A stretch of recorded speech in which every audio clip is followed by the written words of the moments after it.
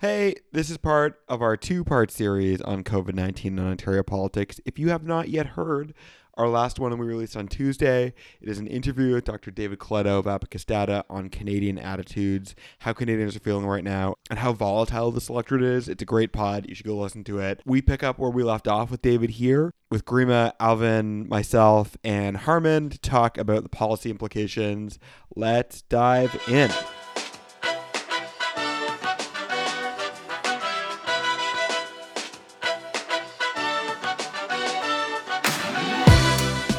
Welcome back to Ontario Loud. I'm still Chris Martin. Alvin is still here too. And we are continuing our discussion of the changing dynamics in Ontario's political landscape with Garima Talwar Kapoor and Harman Mundy. In addition to being an Ontario Loud co-host, Garima is Director of Policy at the Maitre Foundation, a charitable organization dedicated to promoting systemic solutions to poverty. Harman, in addition to being a volunteer here at Ontario Loud, helped on NDP leader Jagmeet Singh's leadership campaign and is completing his master's in public admin at Queen's University. How's everyone doing? Welcome back. Good. How are you doing? How are you feeling? Earlier on, David Coletto said, little lonely, little anxious, and I feel like that's it's just going to be the way of it for a couple months. Mm-hmm. Chris, I'm excited to be back on the pod with a couple of new co-hosts. We had two different people, I think, the last time I was on, and really excited to start working with Harman and Garima in the future. So yeah, this is great. Cool. I forgot what the initial question is, but I'm also excited to be here. We are excited to have you. And the question was how you were doing. So it was the hard hitting questions we ask here at Ontario Loud. Wanted to dive right back in with two things that have fundamentally disrupted Ontario politics. One, the introduction of a new leader of the Ontario Liberal Party, and the introduction of a little global pandemic that has disrupted the foundation of our society and threatens our way of life as we know it. Yay. Doug Ford is riding high in the polls right now, or as high as he has run in his entire time in government. And the dynamics of our politics and our society in general are pretty up in the air right now. So first, maybe let's deal with the rise in popularity we've seen in the polls for the PCs. David Coletto talked about it being the result of people looking for leadership, and they are liking that they're seeing government sort of take action. I'm curious for just how do we see this playing out? I think it's really hard to say right now. I think, first off, Canadians and people in Ontario are just happy to hear honesty and integrity coming from our political leadership. And there's a serious collaborative effort between different levels of government, irrespective of their political stripe. And I think that that's really important, and especially at this time. And we don't have to look that far, just south of the border, to see how disinformation can just fuel the flames of this pandemic. And so I think Canadians and people in Ontario are pleased with their political leadership, first and foremost, because they're getting honest answers from not just political leadership, actually, but also civil servants, such as our chief medical officers of health, are being empowered to speak directly to the public through the media. Yeah, I think that before coronavirus, if we can think of a time before COVID, our politics were deeply polarized along a number of different cleavages. And so the idea that we have somehow come from a deeply vitriolic nature of political discourse to seeing our political leadership working together, I think is probably the best thing that is happening coming out of this pandemic at this time. I mean, I always find responses to these types of crises very interesting to follow in terms of where the public is. I mean, I think the Premier understands how important this is, and that I'm not convinced, politically speaking, that this is going to be the thing that saves the Premier and means that he's going to be automatically reelected in the next election. But certainly there was opportunity to make missteps. I'm not saying their response has been perfect, but they've exceeded expectations, I guess, considering however low the bar might have been. And it shows that he's mature enough to understand that it's a serious situation, and he's listening to civil servants, and he's doing what I would say is at least the bare minimum of showing compassion and taking it seriously and trying to have the right tone with the public. And I think he's getting a lot of credit for that. Now, the challenge is going to be, this is going to be a much longer crisis than people, I think, are realizing. And can they maintain that? And will people's perception of the government's response and to the premier change over time when we look at more of the stats and the numbers as they come in the upcoming weeks and compare ourselves to the US or compare ourselves to other provinces and how they're responding? So I think it'll be really interesting to continue to follow this from political side. And always at the beginning, there's a sense that we need to come together. Yeah. So before I talk about Doug Ford at all, I want to take us back to 2001. The United States had just experienced the greatest attack against its nation since Pearl Harbor, and the level of fear and anxiety that was being felt among Americans and even in Canada and much of the Western world was at an all-time high. We're all keenly aware that the world is not going to be the same in 2021 as it was in 2019 before the crisis. And President Bush saw an overall jump in approval to 90% after the attacks on the Twin Towers, which was the highest in the history of Gallup polling. But even with that fear and anxiety being absolute, Bush's approvals began to steadily decline over the course of the next year. And other moments in history that do invoke that rally around the flag effect have had similar trajectories, where there's an immediate growth in support, then a steady return to normal. And that this kind of popularity is very difficult to sustain because it's dependent on uncertainty and anxiety that will go away after time. Even if the crisis doesn't end, a sense of normalcy will settle in. So we're still only 2 weeks out. We're still 2 or more weeks out from the peak of this crisis. We have no idea what it's going to be like, how bad it's actually going to get in Canada, and how the government continues to respond to that over these next 2, 3, 4 weeks is going to be really instructive of how, the next 2 years of their government will play out. I think the best aspect of this is really that the visible anger and frustration we see in the premier with those who are attempting to take advantage of others. And I don't know about y'all, but I find that a little bit, reassuring that the premier gets why I may feel afraid at this time, but also why I'm angry and why I'm pissed off with people just being, kind of dumb and panic buying toilet paper or price gouging. That's not okay. And yeah, I think it's really good that the premier is directly addressing those issues.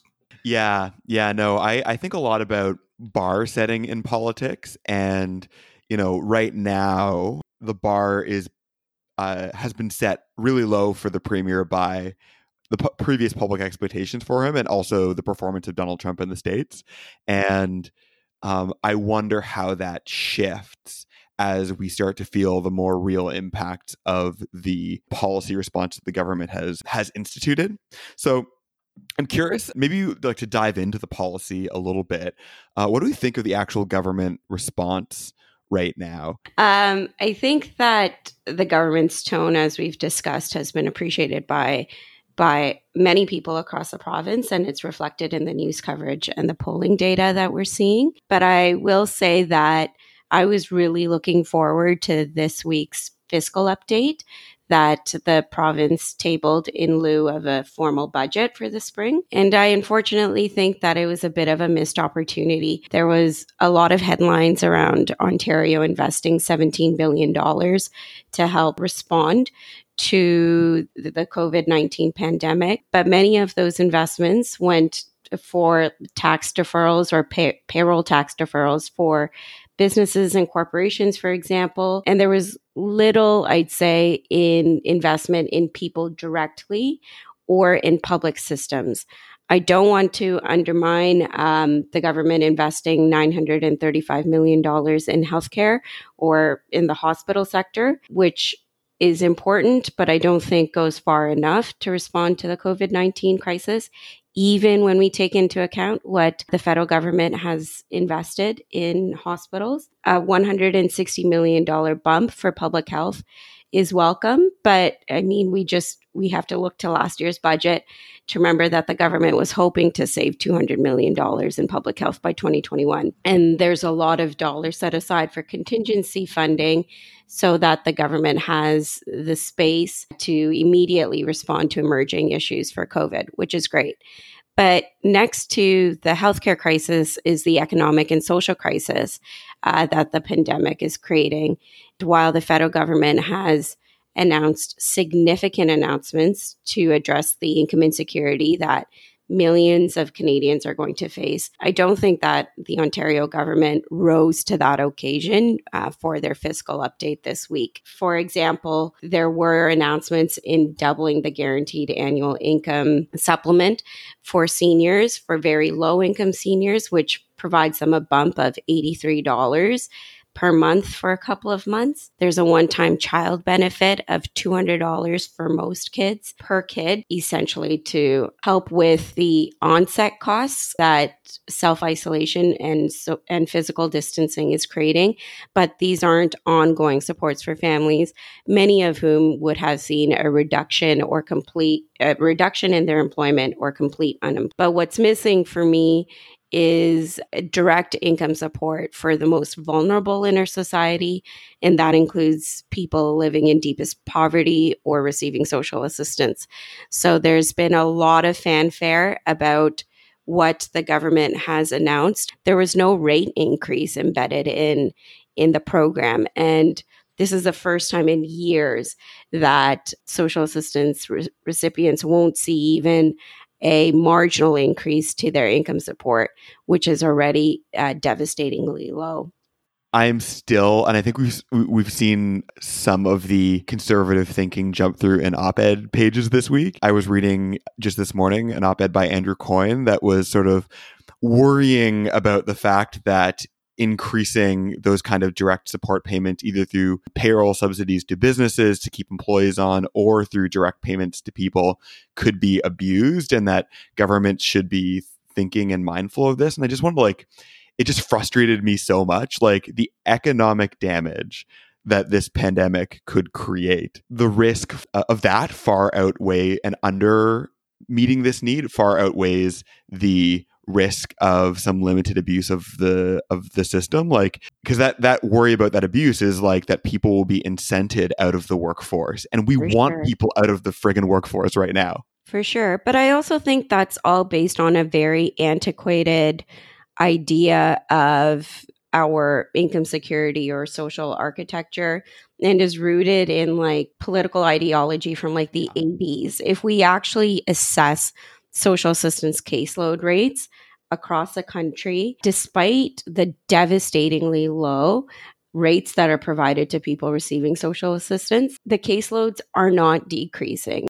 But despite, pre-COVID, our labor market doing really well and our political leadership really touting, that their leadership has been the catalyst for driving economic growth and labor market growth, we just did not see that reflected in social assistance caseload rates. And I think that is revealing of a lot.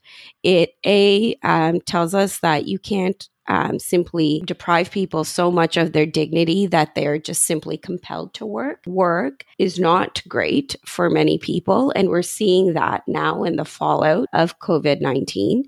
And people have multiple issues that they're grappling with as they're trying to stabilize their lives, and that includes mental health and addictions issues, that includes not being adequately housed.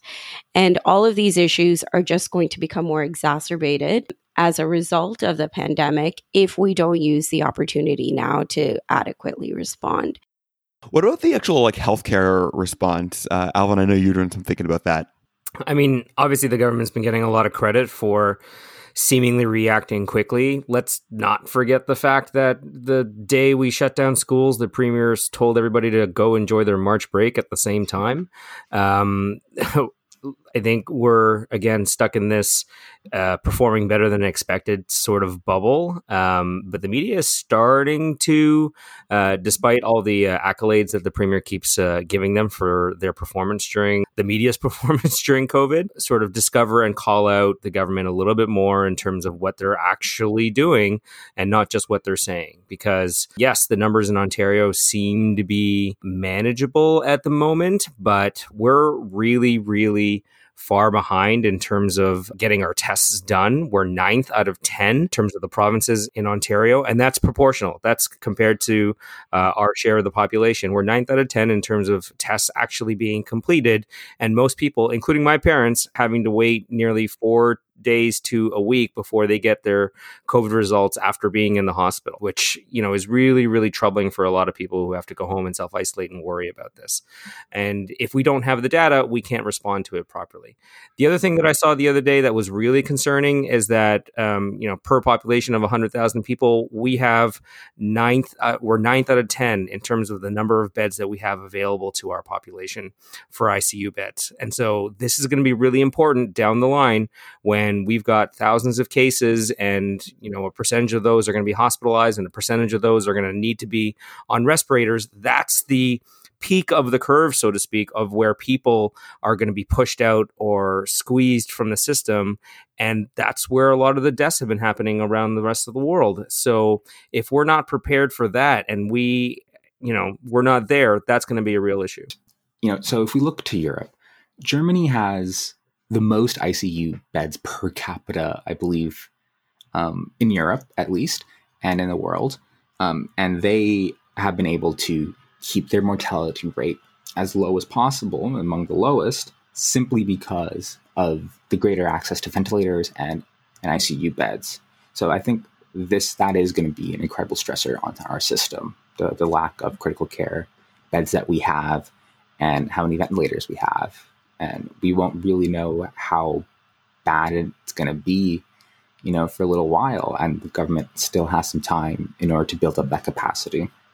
So maybe moving from COVID, I want to take us back a few weeks ago to the moment we thought we were in, where Stephen Del Duca was going to make an entrance onto the provincial stage.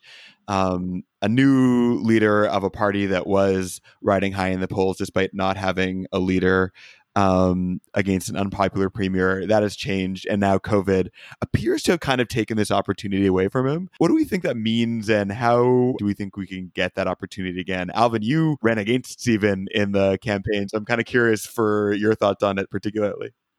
I mean, it's actually, I think, really interesting because all the leadership candidates, obviously I haven't run for leader before, but from what everyone was telling us, we had one of the most cordial relationships with each other compared to any other party's leadership race before. I mean, we hung out for dinner a couple of times before or after debates, just to sort of get to know each other and talk more about how we can help the party bounce back, right? But I think with Stephen right now, it's unfortunate for the Liberal Party and for himself that within a matter of days of being elected leader, the entire pandemic really, really blew up. Like there wasn't more than 4 days before the NBA shut down, and then the next day, almost everyone else started shutting down in terms of sports around North America. And then within a week, we were talking about all schools, everybody and most of society shutting down, and none of the stories were about politics. And we were all rallying around the flag and making sure that we were supporting our governments who were responding what most of us think were pretty appropriately. So, it's certainly a missed opportunity for Stephen and for the Ontario Liberal Party to have a kind of a get to know you phase, a bit of a honeymoon phase for the new leader. He had to cut his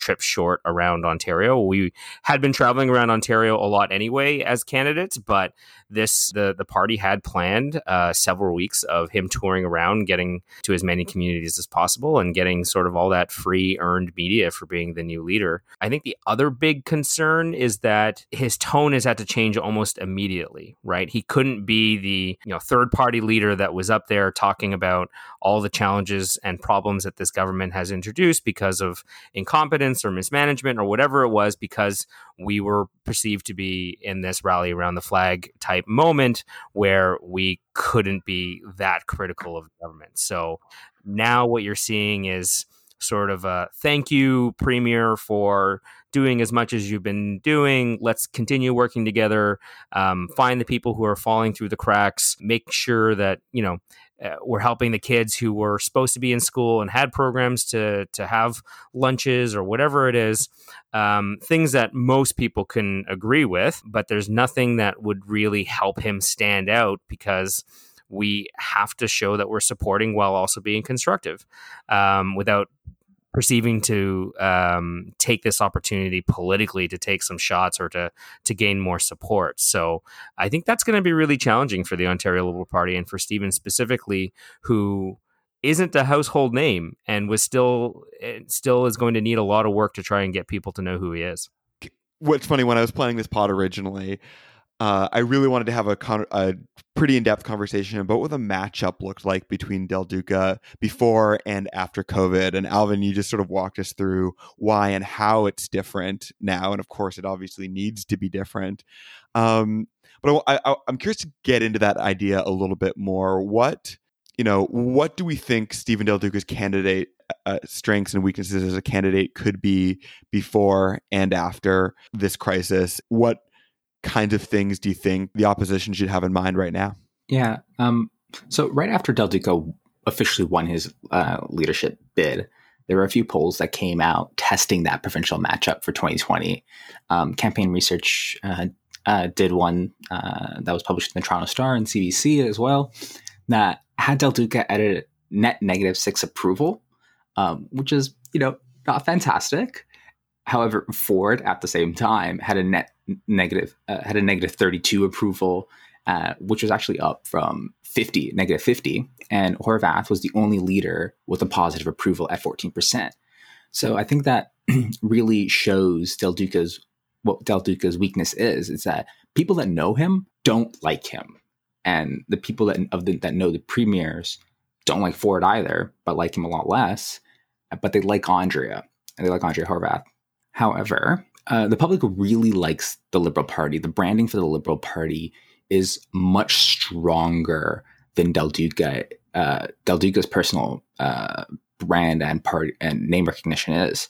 In fact, there's a full 11-point difference between the Stephen Del Duca Liberal Party and just the Liberal Party. They jump from being last 25% with Del Duca attached to going up to 36% in the poll and matchup with just the Liberal Party. So I think that the brand of the Liberal Party is incredibly strong, and that makes it fairly easy for him to overcome that net -6 approval among decided voters.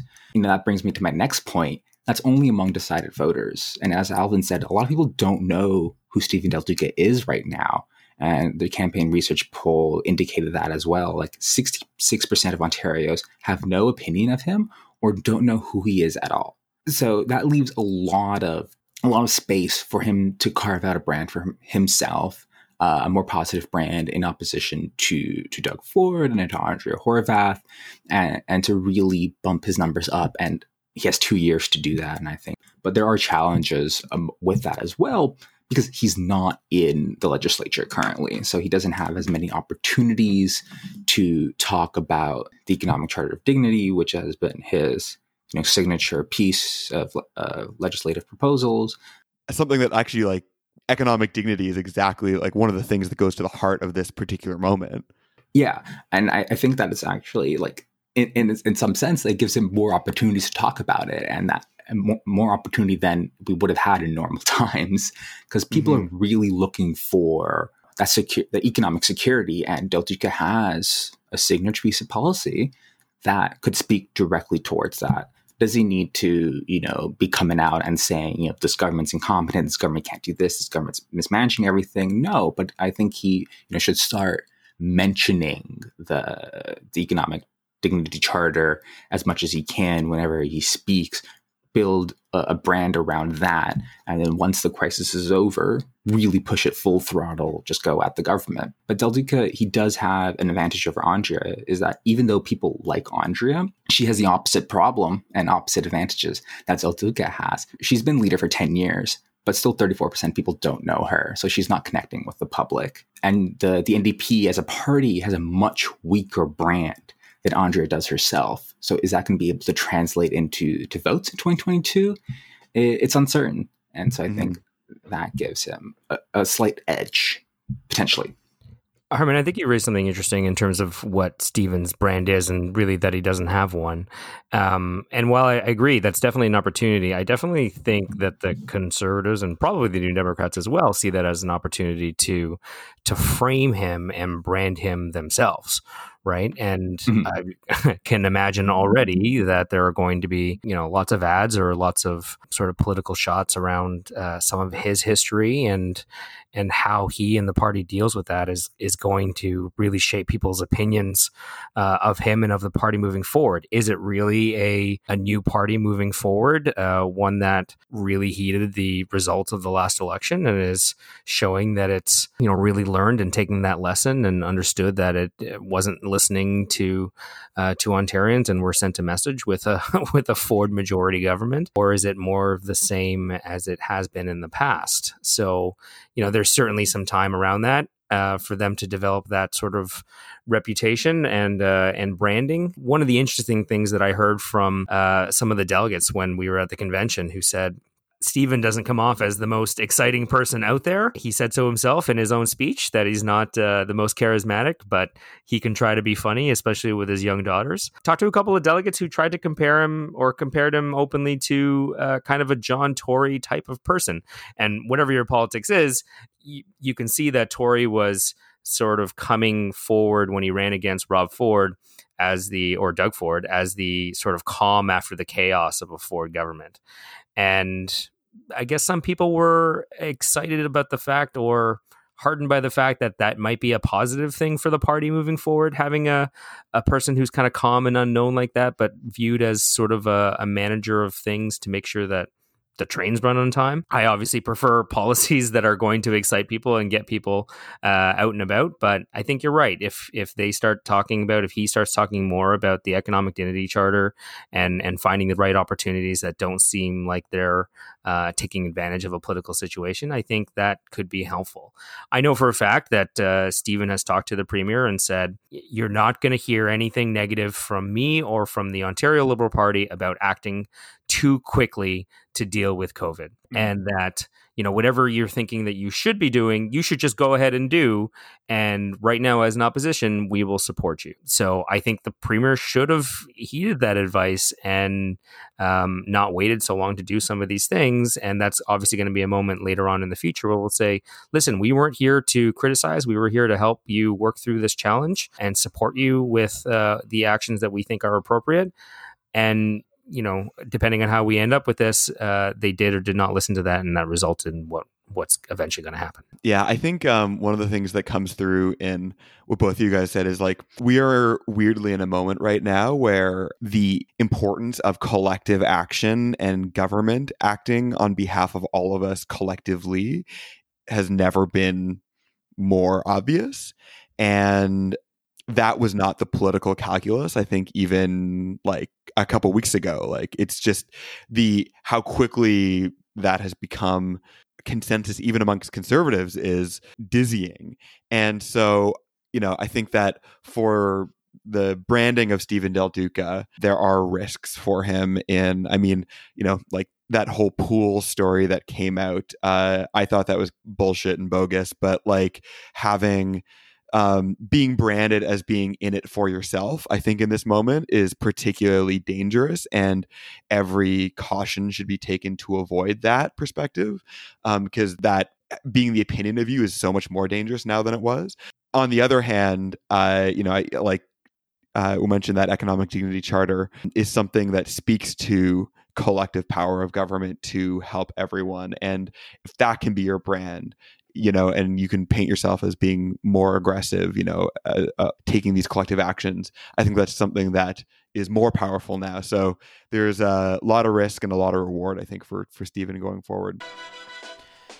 And that's all the time we have for today. Thank you so much for listening. Want to thank Alvin, Garima, and Harman for participating in this discussion. We will be back next week for a discussion on basic income with none other than Senator Hugh Segal, former Senator Hugh Segal. He was also chief of staff to Brian Mulroney and Bill Davis. So, this is kind of like, I feel like for an Ontario Politics podcast, kind of like one of the Super Bowls. It's hard to get it's hard to think of someone who's more ensconced in Ontario politics and more knowledgeable than Hugh, and he's going to talk to us about one of his personal passions, which is basic income. So excited about that. Have any thoughts on what you heard? Drop us a line at OntarioLadMail@gmail.com or on Twitter at OntarioLad. Ontario Lad is recorded on the traditional territories of the Mississaugas, the Credit, and Mendi Nations. We honor and respect the treaties that are still alive today and support Indigenous people in the struggle to make Canada a less colonial, less racist place. Currently, there is a desire to want to get more medical support onto reserves and into reserve communities. So if you see any petitions flying around about that, put your name on. We will see you next week.